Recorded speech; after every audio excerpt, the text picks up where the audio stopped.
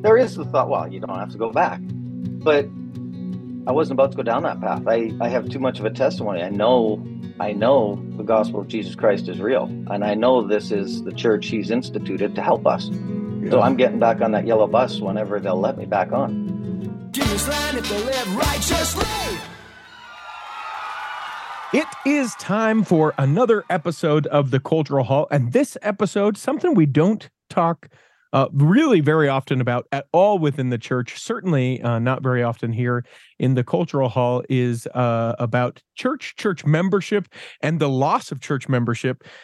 Historically, if you were in the first 100 episodes, I, who was once upon a time excommunicated and then found my way back to the church, tell my story, talk about what I went through as I went through a church disciplinary council.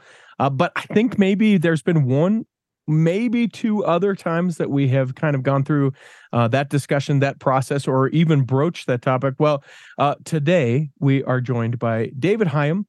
And we are going to chat about his journey, kind of where he finds himself now, and some of the things that hopefully by the end of our discussion, some of those things that you can do to reach out to those who you know may be experiencing church discipline or who have been affected by church discipline. Certainly an opportunity to learn and to talk about a not very often talked about subject. Welcome in, David. Thank you. It's good to be here. So, everyone, and I always thought this was sort of funny when people found out that I was excommunicated, because I was outed in the time where we excommunicated people. Now we withdraw membership. Is that the correct term? I believe it is. I came in right. I was right off the bat on the new terminology when it happened to me. But people always, and I think it's just natural curiosity of people, they always want to kind of pull you aside, or some not so much, and say, what'd you do? In whatever way you feel comfortable, I would love to know sort of the journey that got you to where you're at. The journey. Well, I guess I grew up in the church, lifetime member. Mm-hmm. Went on a mission and Where'd you serve? came Florida, Tallahassee. Okay. So I went foreign speaking for an English guy from where I come from, and ended up coming home a few years. Well, I mean, after my mission, a few years later, I married a widow with 7 children, and we had one more. So we jumped right into Yeah, the you did. Oh my gosh. family thing. Yeah. And then you get carried on with life. You're working, you're trying to do your family responsibilities, you're trying to serve your family, you're trying to serve in the church, and blessed with a lot of wonderful church experiences and callings, a lot of them with youth who I just love to pieces. But then I came to a point where I made some poor choices and found myself, after 3 times as a bishop, twice in family wards and once in a young single adult ward, found myself losing my membership. And it's nowhere you thought you'd be, and it's terribly embarrassing, and it's terribly painful, and it's not fun. But I've learned a lot of things, and so I'm here to talk about a few of them. Yeah. So I'm curious. And again, your privacy and confidentiality. So I don't need to know, the things that it is that you did. But I'm curious, knowing that you had been a bishop previously, and then as you found yourself into whatever those things were, whatever those actions or inactions were you like, oh no, I'm out? I know how this works. I know the system. I know how I engaged with other people when I was a bishop and doing this. Was it sort of a case closed for you, or was it, boy, I don't know how the leadership is going to deal with this with me? There are people who would say it would be a case closed thing. Uh-huh. There are others who are surprised that I lost my membership. Hmm. And I don't try to get into that at all, because Sure. that risks, well, first of all, if I get into that game, I end up muddying waters. And I've decided that I'll just take my lumps. I made some choices that were poor choices. For a while, I tried to defend myself. I just went around and what I kind of had a pat answer. I'd say, look, I didn't apostatize. I haven't stolen from the church, and I haven't had sex with anybody. Mm-hmm. And there were people upset that I was running around saying that. And there were Mm-hmm. other people that would say, well, that's not what I heard. Mm-hmm. Which to the rumor thing, I I listened to the first three rumors I heard about myself, and I realized this is not fun. It's not good. It's not healthy. You Mm-hmm. end up um, being tempted to judge other people, to Sure. label other people. You end up tempted to now you try and figure out where did that come from? How is that? Because um, you think, well, what nuggets are in there, and so then you get caught up in that, and it's Mm-hmm. painful and it's hurtful, and it just stirs up stuff inside of you that's not healthy. And so after the first three times, I thought, you know what? I don't care. Whatever people want to say or think or do, whatever. That's a Think whatever you want. Yeah, that's a difficult place to get to. I guess a thing I had never considered before is, you know, I guess I'm grateful. I found gratitude that I had never thought about. No one spoke rumors about me, at least to my knowledge, at the time that I was excommunicated. But I think I would have the natural inclination to do what you did, which is, hey, what? What are you saying? I just want you to know, like, quick point of clarification, pal. That thing that you're saying is not true. Do you think that there more was spoken about you because of your previous leadership callings? And do you think that maybe and this can be a dangerous road to walk down a little bit too, but more of an example made out of you because of being in those leadership positions? I can't speak to that one Sure. because that would be guessing somebody else's mind.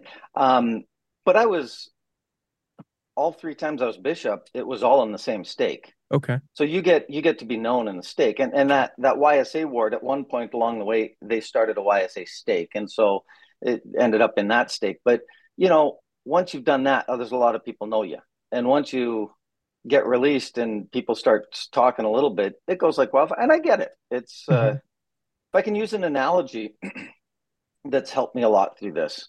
I grew up riding a big yellow school bus, Mm-hmm. 35 minutes each way to and from school every day, In the snow, and right? And there was no uphill both heat. ways. Yeah, Yeah. windows open and no roof. It was a Yeah. convertible. Yeah. Terrible, terrible circumstances. So you'd ride that, every day after year after year, and that's a whole little community unto itself, and a lot of experiences that you have, and a lot of things you learn. And some days you have friends on the bus, and some days you don't. And some Mm-hmm. days you know what's going on the bus in other corners, and some days you don't. And sometimes you like the bus driver, and sometimes you don't really connect with the bus driver. But you get on every day because it's the only way to school, and you've got to go if you want to go to school. I compare the church to the big yellow school bus. And my experience is that there's a whole lot of people of a lot of backgrounds that are in there. And some days feel like you have friends there, and some days you don't. And some days you know what's going on, especially if you're a bishop, you got a good feel of what's going on. But some days you don't. And and sometimes you really like the person driving the bus, whether it's your bishop or elders quorum president or state or young men's leader or whatever it may be. And Mm-hmm. sometimes you don't connect so well. But you got to keep getting on if you want to go where the bus is going. And you got to realize that there's a lot of experiences on that bus that aren't always comfortable. But on my bus, there were kids from first grade to 12th grade. And so you've got kids just starting with math and kids doing trigonometry and everything in between. And in church, it's the same way. You've got some that are very good at tithing. They might be in a 12th grade level of tithing, Mm-hmm. but they might be at a third grade level on not gossiping. You don't kick them off the bus. That's where they should be. And it's where I should be. But I got kicked off.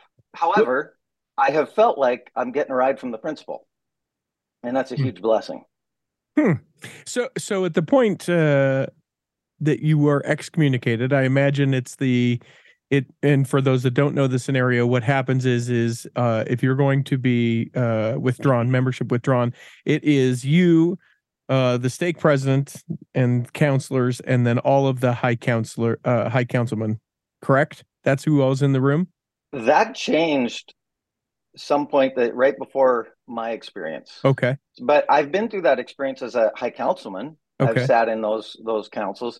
Now, I'm not sure if they still do any of them with the whole high council. That's not a question for me at this point. Sure. But in my case, it was the three members of the stake presidency and the stake clerk.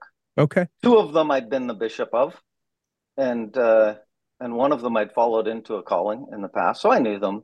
What three of them quite well, one of them not very well at all. And an interesting portion of this whole scenario too is that you can bring, at least you could, and I would be curious about this situation now, you can bring sort of like character witnesses to say David is not such a bad guy, or let me tell you a little bit. Is that something that still exists, and is that an option that you exercised? I don't know if it does, and I did not exercise it. Okay. I would assume it still does. I would Yeah. assume the church. I mean, the more and more and more we go along, the more open they are, right? Having Uh-huh. parents come in with a child Sure. being interviewed, or I even had, I as a young single adult bishop, I'd have people come to talk to me and bring a friend with them for support. That was great. More Yeah. than happy to. Sure, sure. I remember and actually have had a considerable amount of angst from family members that I didn't have any witnesses kind of speak to my character because I did it. It was me Right. and 15 other men who didn't know me at all, a brand new stake president. Tell us what's going on. And to me, I just was like, listen, I know where I'm at. I know what I believe. I know what I've done. This is not the issue that it's been made. So I'm just going to go ahead and maybe it was a little bit of hubris, but I found myself afterwards going, "Ooh, maybe I should have had someone come with me so they could get an idea."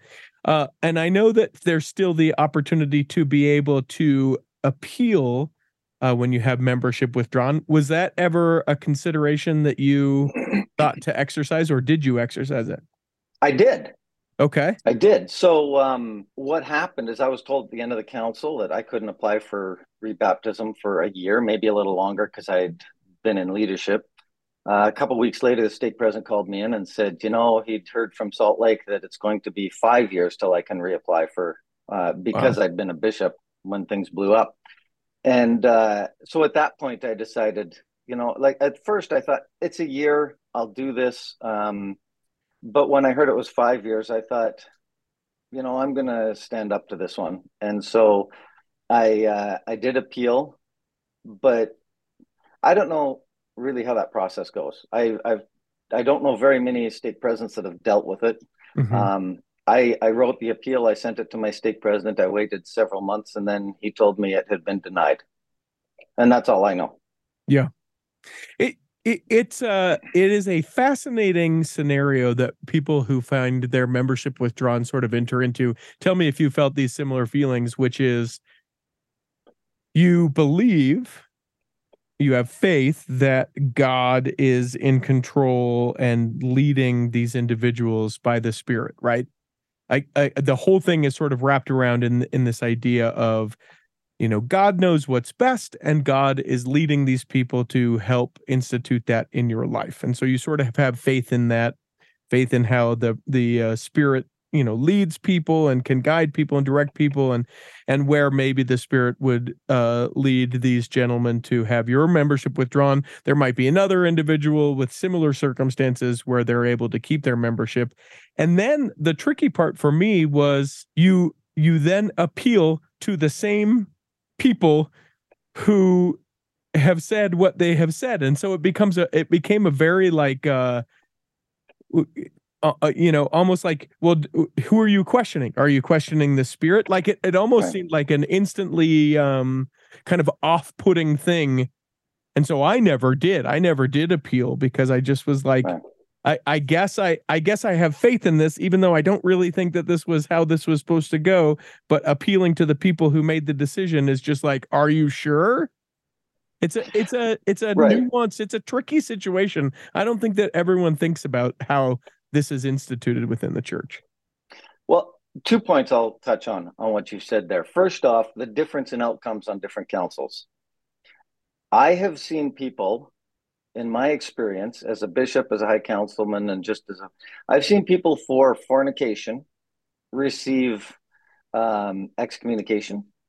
I have seen people for fornication get slapped on the back of the hand essentially and say, we're going to withdraw or we're going to hold your membership or your temple recommend back for a bit. And Mhm. as the bishop works with you, we'll get you back in again. And I've seen everything in between. And to me, that doesn't speak of unfairness. To me, that speaks of fairness. Mm. because the judgment is to be made individual to the person.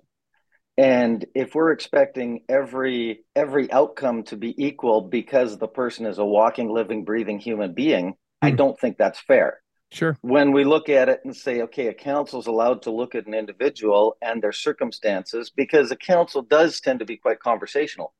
What were you thinking? What was going on in your life? What did happen? Why do you think it happened? All those kinds of questions come up in that sort of thing. Mm-hmm. Well, none of those matter if we're going to say you're living, breathing, you did this, you're out, Mm-hmm. right? Mm-hmm. So Mm-hmm. I look at it as it's very fair to say it's based on the individual, the circumstances, and everything else, and the spirit working with the leader. Now, can the leader make mistakes? I suppose they can. The only thing I have to say to that is it is my experience that no matter what you feel, no matter what's going on, the church can take your membership, but they don't take your relationship with Heavenly Father away. And it now is on your responsibility, having lost your membership. Um, Certainly, the scriptures teach very clearly they're supposed to go after the one, Mm-hmm. and they're supposed to leave the 99, go after the one. But if you're that one, you also, I think, have a responsibility to first reconnect with Heavenly Father through Jesus Christ. And no matter what happened in the council, no matter whether you feel it was fair or not fair, whatever it is, I saw it as my responsibility first and foremost. Now I'm coming at this, realize that I'm coming at this from having sat in the bishop's chair with someone repenting in front of me and Heavenly Father prompting me as to what maybe I should be saying to that individual. So I've got a lot of years of experiencing that, and I know full well that church leaders try their best. Mm-hmm. And I'm not saying anything about my experience or whatever, but I'm speaking to your if they do make mistakes, or if it does seem Sure, unfair. sure. Yeah, I don't think that there's a leader that maliciously is like, I'm gonna, Right, or you would right, really hope not. right. But I feel like it's my responsibility. Again, coming back to the fact that I spent all those years as a bishop, I listened in, I eavesdropped on all kinds of conversations between the Savior and individuals trying to repent, and you just learn from that. And so I knew what I needed to do. And as far as building a relationship with Heavenly Father, and that's been my first and foremost thing is to okay, let's work on that. I want to take a break real quick. When we come back, let's pick it Yep. back up right where we're at. We'll do that coming back in the second block of the Cultural Hall. BestDJinUtah.com. It's been a while since we've had a new one of these, and I apologize for that. It's because I've been so busy DJing events all over the country.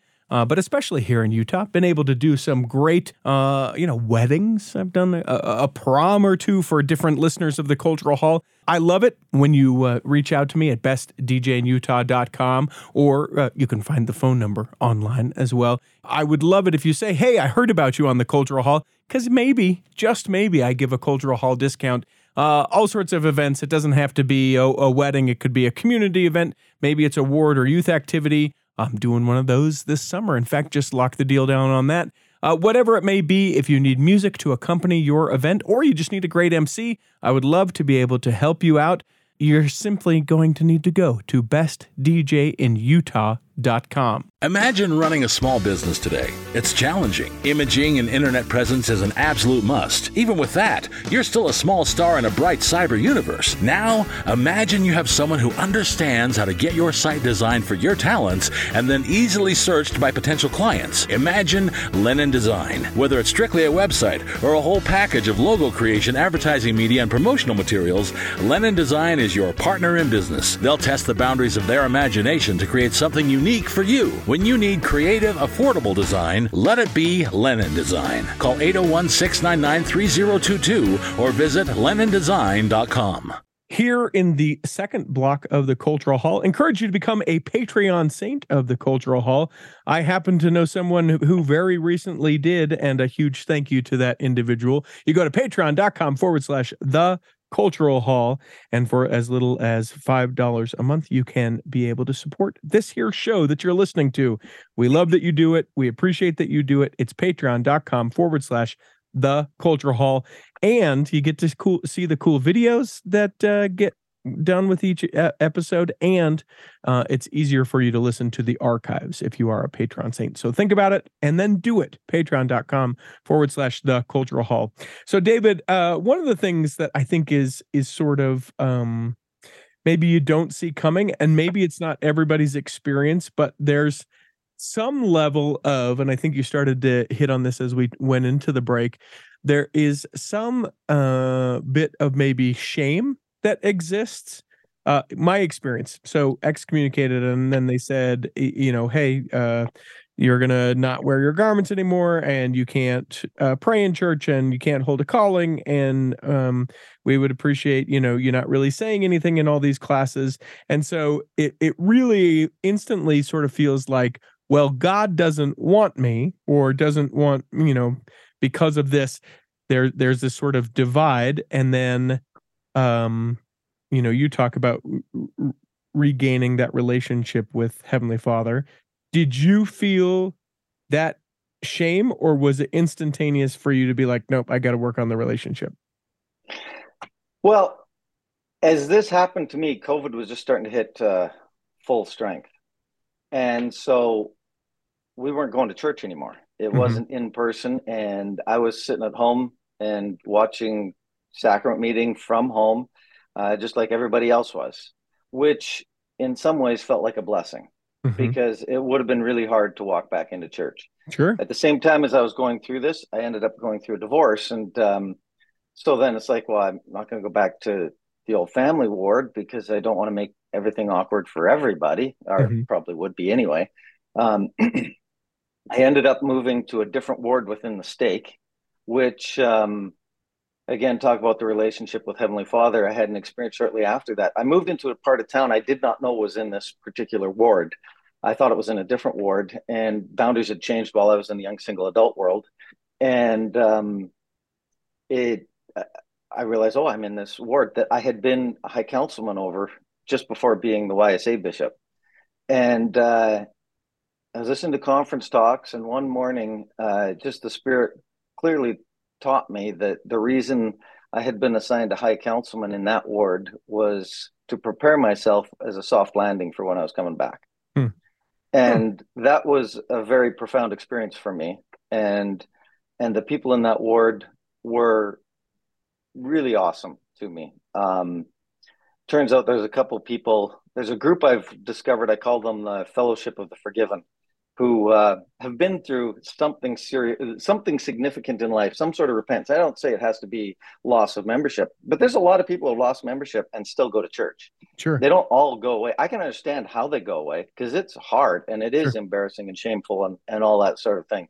But people come out of the woodwork, and I had people come up and say, hey, I'm sorry going through this, and confess that they'd been through something just quietly. They just, I've been through this and I had no idea. And you just go, wow, that's kind of cool that they come out and share that with you. So I had that going on. Meanwhile, I have other people that I hear about. As much as I said I tried to stay out of the gossip, I stopped listening to any stories. I did hear who was talking about me, which was very interesting to me. I kept, so-and-so's talking about, so-and-so called up so-and-so about you, whatever. And it's like, okay, I try to push that all away as well. But you'd hear that. And I had a couple experiences where one was a messaging experience where someone's like, how can you be so happy? What do you, how can you be so happy? That's their question. Right. Okay. Right. And there's somebody active in the church and all, and I love the individual. But they're like, you're coming off like you haven't been through anything. You're coming off like it doesn't bother you. And it does bother you. As I've run into people that have lost their membership decades ago who never went back to church, and you can still tell are still hurting because of the experience. Sure. They don't care about the church anymore, but it still hurts that they had to go through what they went through. It's not for the faint of heart. It's not easy to go through that and come through it and come back. But part of that experience I had of what you're referring to is people like, how can you be happy?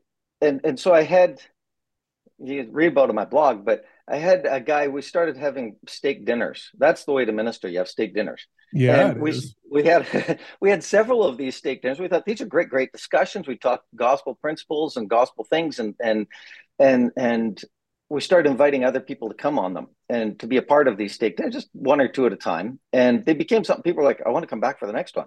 I was at one of these one time. I said to the guy, you wouldn't believe this message I got from somebody saying, I can't believe you're coming off as happy and this and that. Because to me, Book of Mormon teaches front to back, and the Bible, that if we're willing to forgive and change our ways, the Lord will bless us. And the example in the Book of Mormon is the Lord blesses you right away. He can't take away all our consequences, but he starts blessing you right away. And so I said, I got this letter, and my one friend there says, yeah, I said, people are wondering how you can be going to church and can be happy. And it's just like, wow, really? Like, but again, this is a yellow school bus thing, right? Yeah. Everyone in the yellow school bus doing their own thing. And I'm not judging anybody. If I start judging people, then my class on judgment, I'm getting demoted a few years and I have to go back and work on that. So I just look at it as that's where they are. And I'm not labeling them. I'm not whatever. It's just an interesting look into this gospel of Jesus Christ, which is all about repentance, which is improvement, which is trying to make changes to draw you close to Heavenly Father. And I'm going through it in the biggest way you can. It's a hard thing, but there's a lot of blessings in it too. One of the things that I think people are curious about is, we're given at baptism and confirmation the gift of the Holy Ghost, and then the idea that the gift is sort of rescinded at the point that your membership is withdrawn. Did you feel that? No. I felt shame and a lot of things. I had a guy come into my young single adult ward one time for family home evening, and we were trying to prepare the young single adults for the beginning of the school year. And so we had him come in and talk about dealing with stress. And one of the things he did is he brought a chart of emotions and feelings and said, okay, when you're feeling something, identify what it is you're feeling and make it more manageable that way. And that's one of the things I was doing all the way through this. And so I know friends and others that have felt, oh, the Spirit left my life at that point. I don't know that I didn't lose the Spirit. I'm just saying I continued to feel the Spirit in circumstances. Big difference I had was my spiritual experiences for a period of time. As I looked back at that point, that the spiritual experiences I was having were for other people in my calling. I was being helped for them, and the Lord does continue to bless the people who are seeking their blessings. I had an experience right before everything blew up where young single adult asked me for a blessing of comfort as they were looking for guidance. And so I gave them a blessing. When I was done, they said, pretty much everything you said is in my patriarchal blessing, which I thought that's pretty cool. Yeah. Doesn't make me a patriarch, doesn't make me anything. It just meant that the Lord still uses imperfect people to bless his saints who are striving to seek guidance and help from him. After this happened, of course, I'm now going through what is it I'm feeling? I'm feeling shame. I'm feeling embarrassment. I'm feeling sorrow. I'm feeling hurt. I'm feeling all these different feelings. And so you don't feel the Spirit very much when you're burdened by all that stuff. You wouldn't if you're a member. You wouldn't if you're not a member. Sure. But I did start doing some things I have a post on it. I call it recalibrating with the Spirit. I made sure I kept praying. And there were times I did that whole thing you learned about, like the youth, where it's like, well, pray and ask Heavenly Father what he thinks of you. I did that. And that was a wonderful experience. I didn't do it all the time, but there were a few times where I was really down. And so I just reached out, do you still love me? And I knew he did. And I found that there was a go-to. There's some music that would always bring the Spirit in the past into my life. Sure. I'd go to that. I found that my easiest go-to was when I said my prayers over my food. For some reason to this day, when I sincerely offer gratitude and ask Heavenly Father to bless the food, I can feel the Spirit there. And so I did things like that, everything I could along the way to try and build my relationship with Heavenly Father. It's there is the gift of the Holy Ghost, but we all have the light of Christ. And even as an excommunicated member, like one of the things I found very interesting is I could tell very clearly when people were taking that Spirit away from me.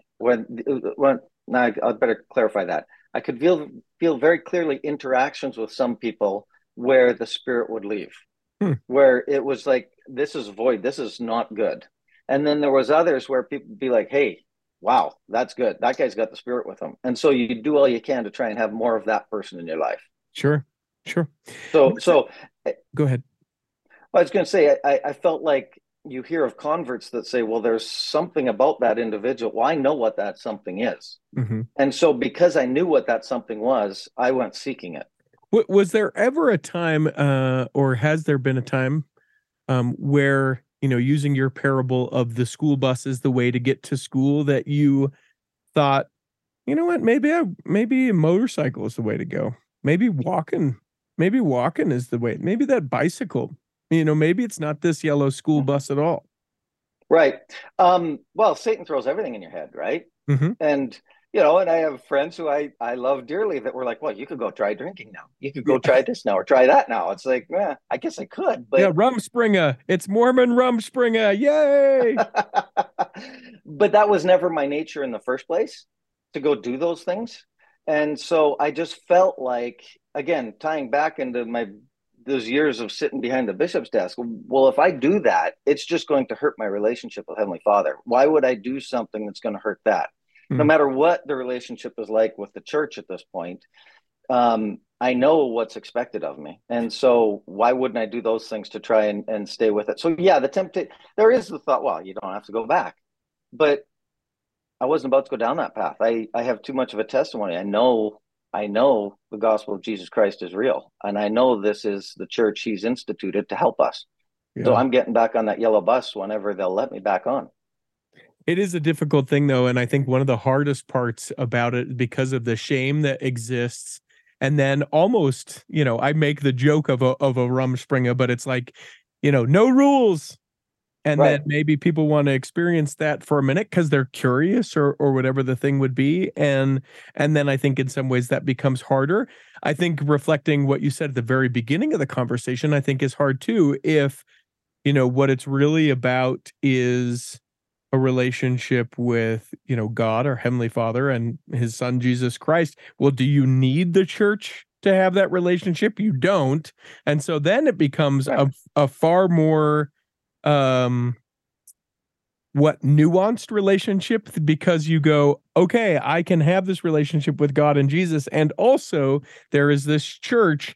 And so I think it's a unique perspective that I don't think, short of maybe a couple other kinds of experiences, that people really come to differentiate or to have, the different perspective as far as that goes. I think unless you're put in a position where you have to consider that, I don't think that you do. And you sort of lump God and Jesus and the church all together. Very clearly. And very clearly, there is a divide there. I hope this doesn't sound terrible. I don't know how I say now that I know the Church of Jesus Christ is true. Because what does true mean? Yeah. Right? It's like, to me, true kind of means it's exact, it's whatever. I look at it as, it is the Church of Jesus Christ of Latter-day Saints. It includes Jesus Christ, but it also includes Latter-day Saints. Mm-hmm. And that's where it becomes mucky sometimes. And that's where it becomes hard and hard to. And so we start thinking, well, the Latter-day Saint thing is the Jesus Christ thing, but it's not. Mm-hmm. The Church of Jesus Christ is truly Jesus Christ's church. I believe that whole Jesus Christ of Latter-day Saints is truly Christ's church. But it's well, can I read a quote? Yes, please. I love this one. It's by Sister Virginia Pierce from General Conference 1993. She says, "You mean your ward has real people in it? Ones who are sometimes selfish or self-righteous, unskilled or undependable? I'm so glad. How could it be a real laboratory for practicing gospel principles like patience, long-suffering, charity, and forgiveness if there were no people or situations that would require the use of these principles?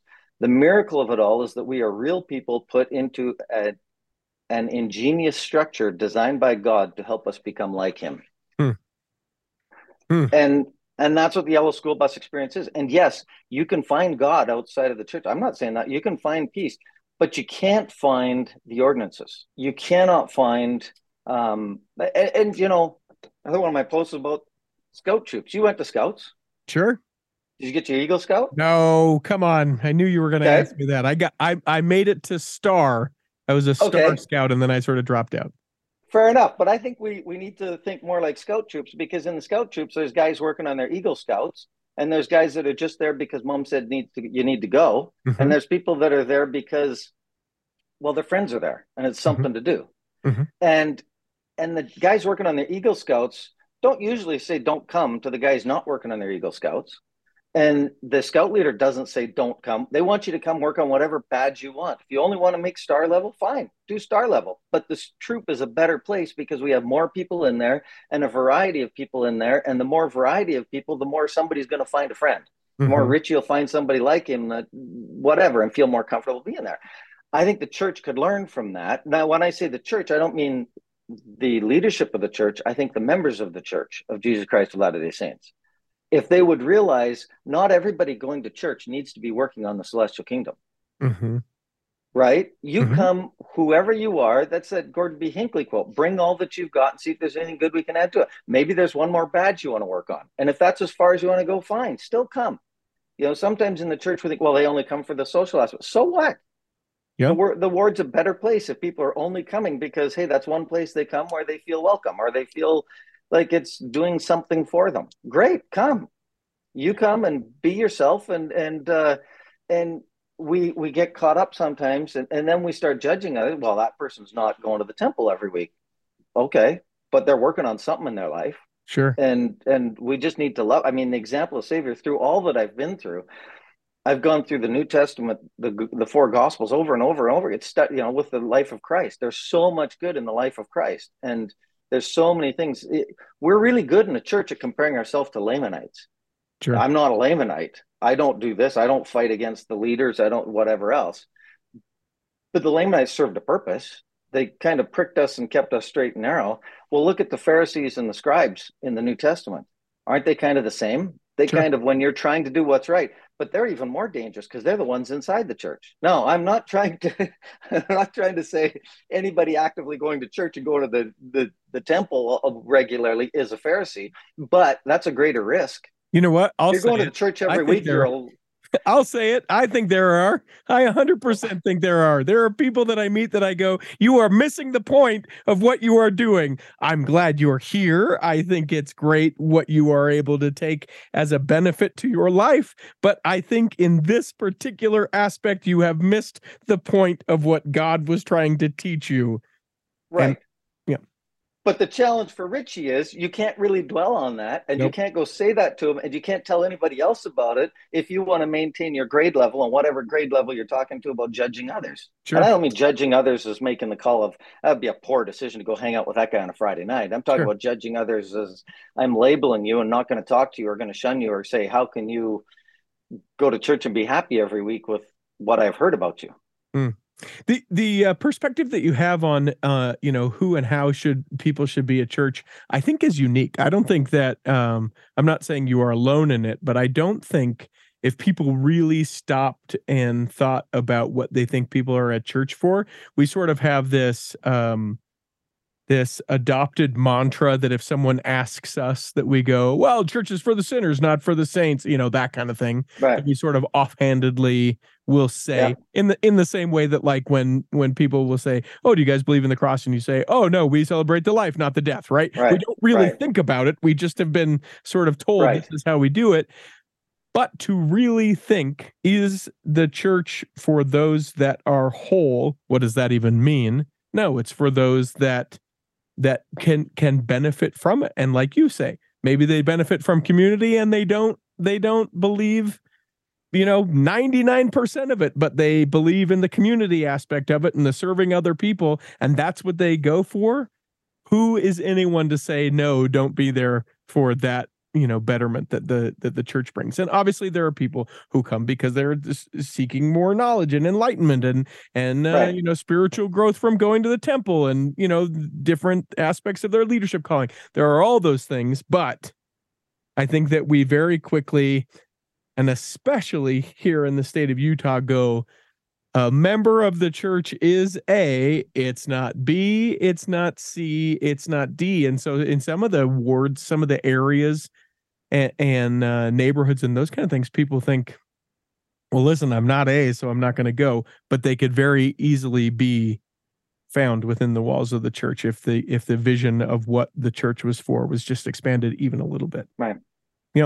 Let's take a quick break. We'll come back in the third block. There are 3 questions that we ask everyone. I'll ask those of you. Plus, we got some other stuff we need to get to before our time is done. We'll come back and do that in the third block of the Cultural Hall. I had an email from someone who listens to the Cultural Hall. I believe it was not a lifer, but a convert, who said, "Hey, Richie, are you still teaching the podcast classes?" And the answer is yes. In fact, I have even fine-tuned it more than I ever had before. So you might be asking, well, Richie, how do I get on that? Well, you can always email contact@theculturalhall.com, or you can find me on social media wherever I'm at, Richie T. Stedman, and reach out and say, hey, I listen to the Cultural Hall. I would love to learn more about podcasting or your podcasting services, a class, a cohort. There's a group of people. I've even taught the ward historian about podcasting, what it is and how it might be a great benefit to people. If that's something that you're interested in, whether it's for your business or just for your private hobby, maybe something you see your future in, would love to be able to help you along the way. You can find me again anywhere on social media, Richie T. Stedman, or you can just contact us, contact@theculturalhall.com. Look forward to hearing from you. Let us podcast together. To be clear, this is still a show. Hi friends, Dan the Laptop Man here from PC Laptops. Our lifetime service guarantee has become the most trusted warranty in the industry. You can get a brand new PC Laptops desktop computer and they start at only $29 a month. Check us out at PCLaptops.com. Here in the third block of the Cultural Hall, remember, you can find us on all the social media sites that you would participate in, like TikTok. We're on the TikTok. We're not doing anything there yet, but you can find and follow us for the second that we start to do that on Instagram, on Twitter, on Facebook. It's all at the Cultural Hall, and we would hope that you would find and follow us there. Also, while you're online, you can step over to onesheep.blog. That is David's blog that he's referenced. You can find a link to it in the show notes if you want to click over and read some of the things that he's written. I would be curious to know from you, what are the things, if I were to say to you, what is a 1 or 2 things that you wish the general membership of the church knew about having membership withdrawn, whether it's your experience, whether it's the process, whether it's things that maybe you didn't know was going to happen or feel or think about or whatever. What's 1 or 2 things that if you could grab a member of the church or a whole congregation by the ear and say, listen to this, what's the thing you'd say? I don't know that I anticipated that question. I would say that the individuals that have lost their membership need the parable the Savior spoke of, where you go after the one. It doesn't mean that you agree with what they've done. It doesn't agree with that. It mean that you condone any of it or whatever, if even what you've heard about them is accurate. But what we need is to go after them, because that's what the Savior taught very clearly and plainly. What we need is to not judge them, even though maybe they've, clearly been judged by the Lord to not have a membership or whatever else, but we can't get trapped in that. The first thing I felt very strongly is I need to forgive everybody of everything. And I can't hold anything back. The Savior makes it very clear he's not going to forgive us if we don't forgive others. So right off the bat, I knew I need to forgive everybody of everything and not hold anything over them in my own mind. But they need to know that these individuals they have hearts, they are hurting, they need somebody, and the Lord needs you to go after them, which is what I'm trying to do with my blog and what I'm trying to do with something we can talk about in a minute.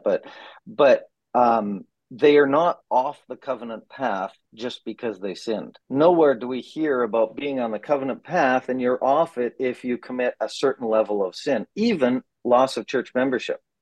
That's part of the repentance process. And it's very clear that, President Hinckley has that quote it's in the October Ensign or Liahona of last year, where he talks about Hesed and the love the Savior has for us. And it's very clear in there that that he will come after us once we have covenanted with him, made a covenant, be it baptism or whatever. He will come after us. We still matter to him. Whether or not we matter to the members is, we should. Sure. But but you want to stand out as a member. The way I really strengthened a lot of my understanding of Christ-like attributes in Christ is the way people treated me in Christ-like ways. There are those who shun you. There are those who don't answer your text. There are those who, and so be it. I don't judge them for it. I don't know what they've heard. I don't know what they're feeling. Maybe it has nothing to do with anything. So I can't judge them on it. Sure. But certainly it's got to be some that just don't want me in their life because of something they heard. Sure. But there are those who come out of the woodwork. I have a guy, when he heard I was going through this, he took it on himself. For over a year straight, every weekday morning, he would call me. He was an early getter-upper, and he'd call me at 7:30, whatever. Just, hey, what are you doing today? What's going on today? He's not from my ward. He's not from my stake. Of course, we don't have a ward or stake, but he's not from any. He's just a guy that saw an opportunity to minister to somebody, and it wasn't every day talking about what I was feeling or hurting about. Sure. It was just, hey, what's going on today? And talking about the truck he's having remodeled or whatever, right? Like, it's people need, like, we do that, the Lord will bless you. Many times I've prayed for that guy and his family because of what he's done for me. Yeah. It's amazing. Whether or not you want, let's say this one is to answer that question. Whether or not you want to be a part of that individual's coming back to the church is your choice. But if you want to get involved and be a part of it, it's a wonderful thing for that individual. I can't imagine the Lord doesn't bless you abundantly. Sure. There's a handful of guys that I kind of let in that I had certain parameters I expected if I was going to trust somebody to help me through this. And boy, I think the world of those guys. When you got a guy, I have a friend who's been asked several times by people we mutually know, hey, what do you know about Dave? What have you heard about it? Nothing. Well, are you still friends with him? Yeah. Well, what do you know about I don't know anything. Well, don't you talk to him? Yeah, all the time. Well, how come you don't ask him? Because my friend, doesn't matter. If he wants to tell me, he'll tell me. Sure. And it even happened to him here just not long ago at the desk of the temple, where the guy at the front of the temple goes, what do you know about him? Yeah. And he's like, doesn't matter. I'm his friend. Yeah. And yeah, I don't know much of anything. And how do you not love a guy like that?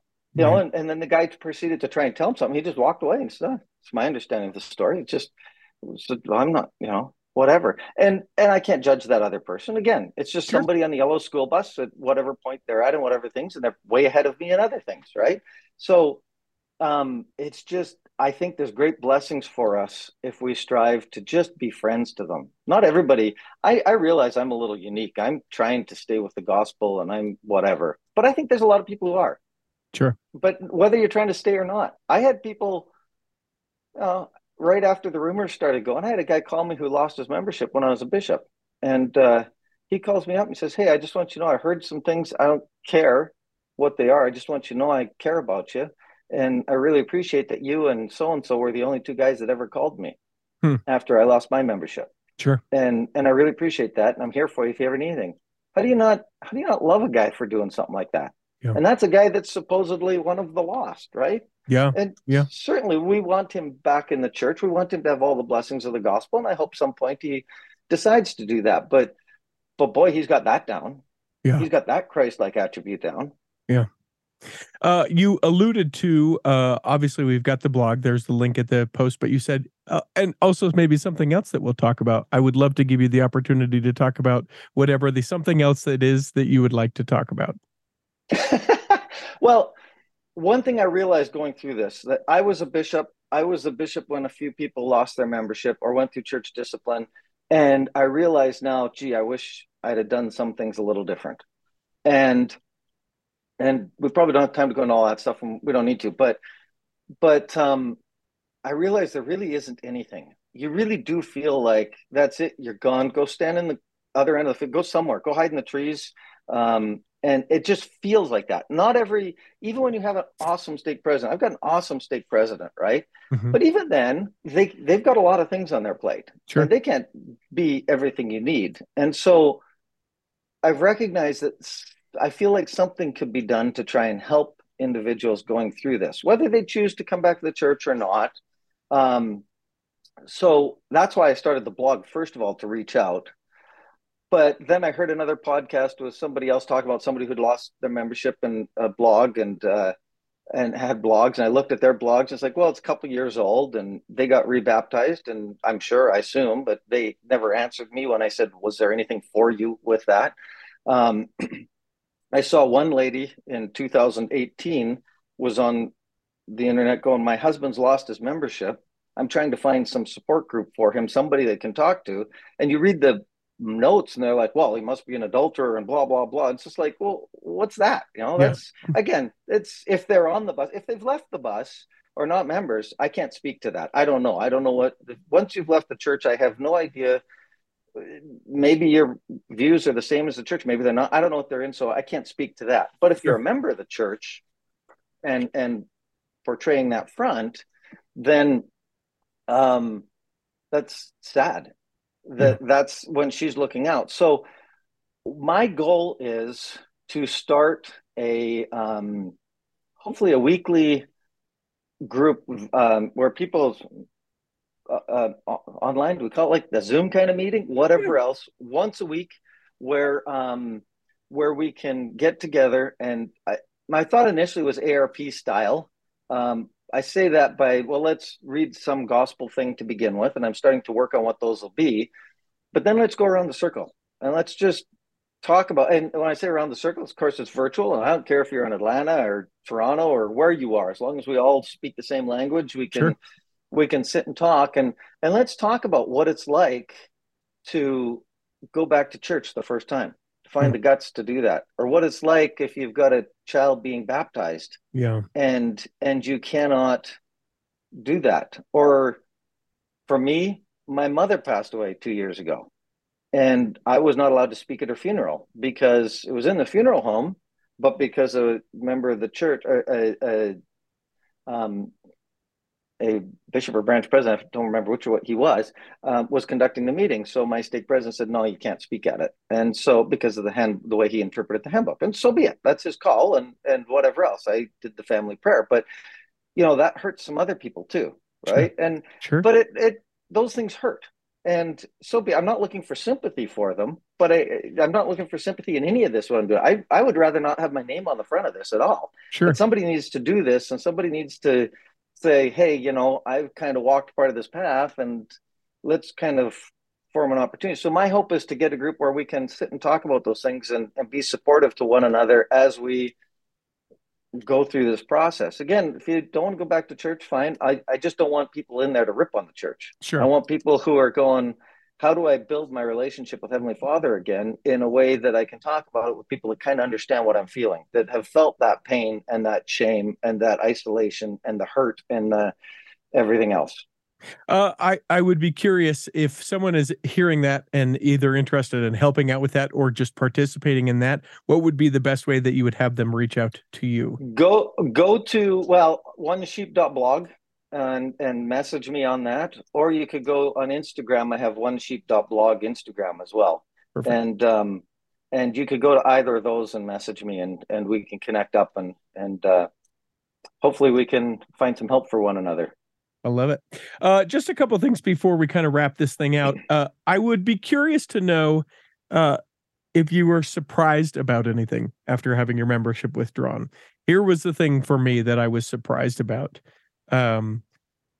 You get sort of told, "Hey, you know what? We're going to withdraw your membership." And when I was disfellowshipped, there was this amazing comforting of the Spirit. When I was excommunicated, it was not the case.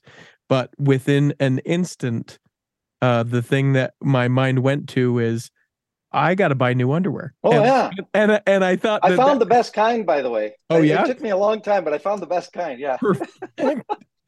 But everything in and around underwear was something that I had no idea would be first of all, an issue at all. Second of all, a thing that I thought about. Third of all, a thing that I spent so much time about, because so many people knew that I was a member of the church and that I had gone on a mission, and I didn't want, I didn't want everyone to know that this is what had happened, and you sort of broadcast it with your underwear, meaning because I I do, understand.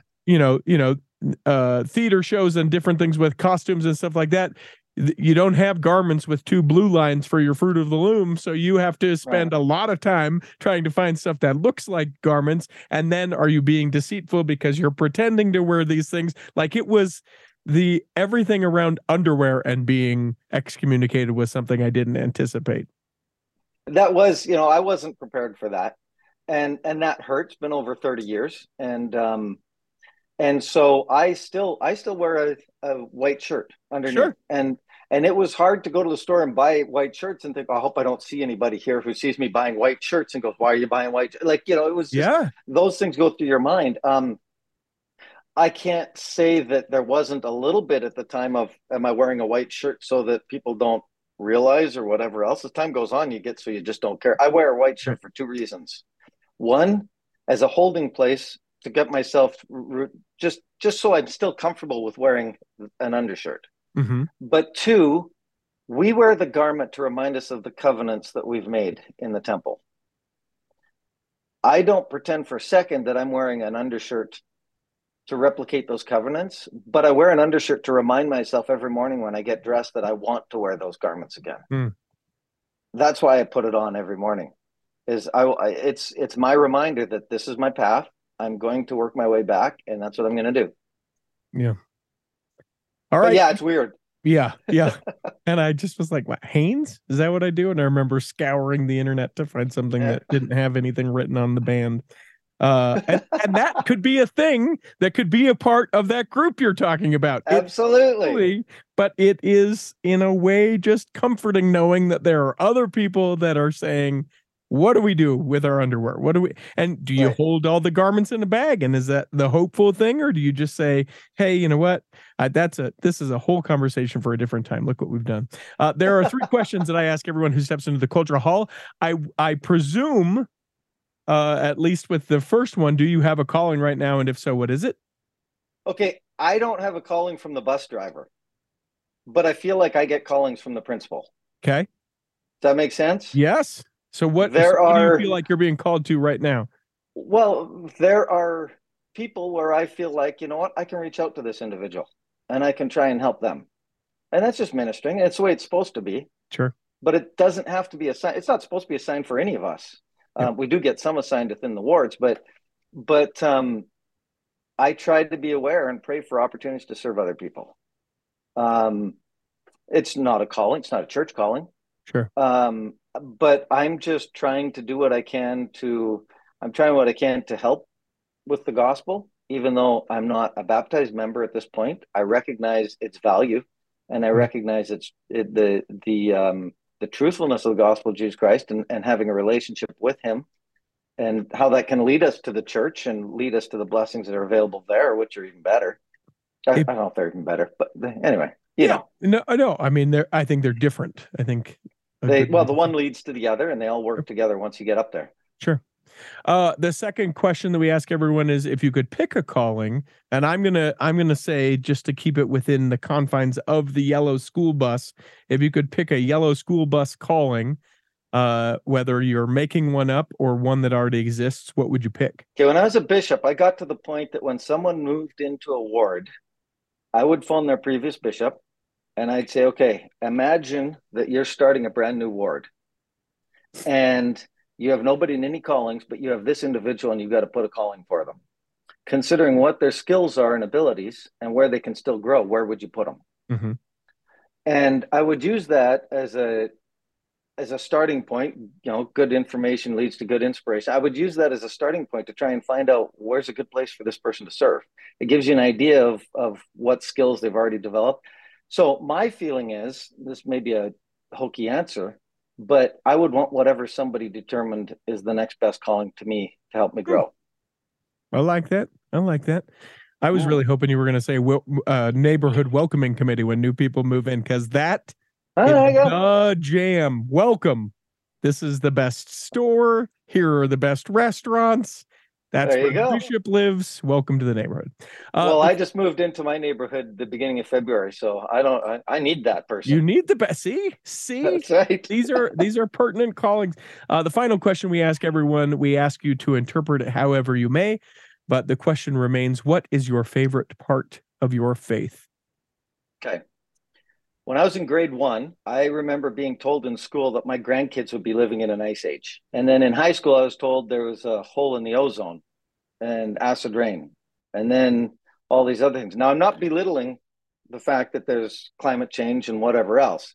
I'm just saying from a young age, that terrified me. I don't like being cold. Sure. And what I love about the gospel of Jesus Christ is my understanding that he's in charge.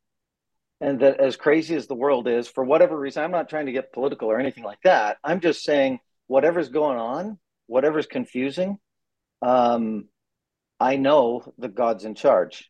And I know that in my personal life, I can let him be in charge too. I'm a big believer that scripture where the Savior tells us to lose ourselves, that, we lose ourselves, we'll find ourselves. I don't necessarily think that's lose yourself in serving 40 hours a week in your calling. Sure. I don't think that means every weeknight you should be worrying about what you're going to teach on Sunday and who you're going to minister to and how you're going to. I don't think the Lord's asking us to run ourselves ragged and ruin every other aspect of our life because of that. Sure. I do think that we're supposed to just let go and trust him. And even though life is confusing at the big level and it's confusing at the personal level, if we can just lose ourselves as far as, okay, Heavenly Father, what should I do? And not worry about building ourselves up to who we think we want to be, but build ourselves up to who Heavenly Father would have us be. So all of that rambling, my favorite part is my trust in God. And through all of this, the one thing that's amazed me is how much I can trust him and his timing. The number of times over the last 3 years where he's pulled through at the last minute has given me such comfort to know that he's in charge. And as long as I'm doing my best to pay attention and focus on him, there's a whole nother thing on how we can talk about that too. But I trust him. And that's my favorite part about it. That gives me a lot of peace. Well, people will find a link to your blog in the show notes, and be sure to reach out to David if you're interested in that support group. I would be, for whatever value I may be able to bring to something like that, would be open to dropping in on those as you start to get them up and going. Maybe not every single time, but certainly a perspective of kind of coming through on the other side of what that would be like. So let me know if there's anything that I can do in that respect. Dave, we hope that this episode has nourished and strengthened your body, that if you're not healthy enough to listen this week, that you'll be healthy enough to listen next week, and that when the time comes, you will be able to travel home in safety. In the meantime, Chris at Alpine Lakes Travel, Rick McGee, Debbie Wanless, and Chocolate Cake Bites Podcast will be saving a seat for you on the back row of the Cultural Hall. Save me a seat, it's sure to be neat on the back row.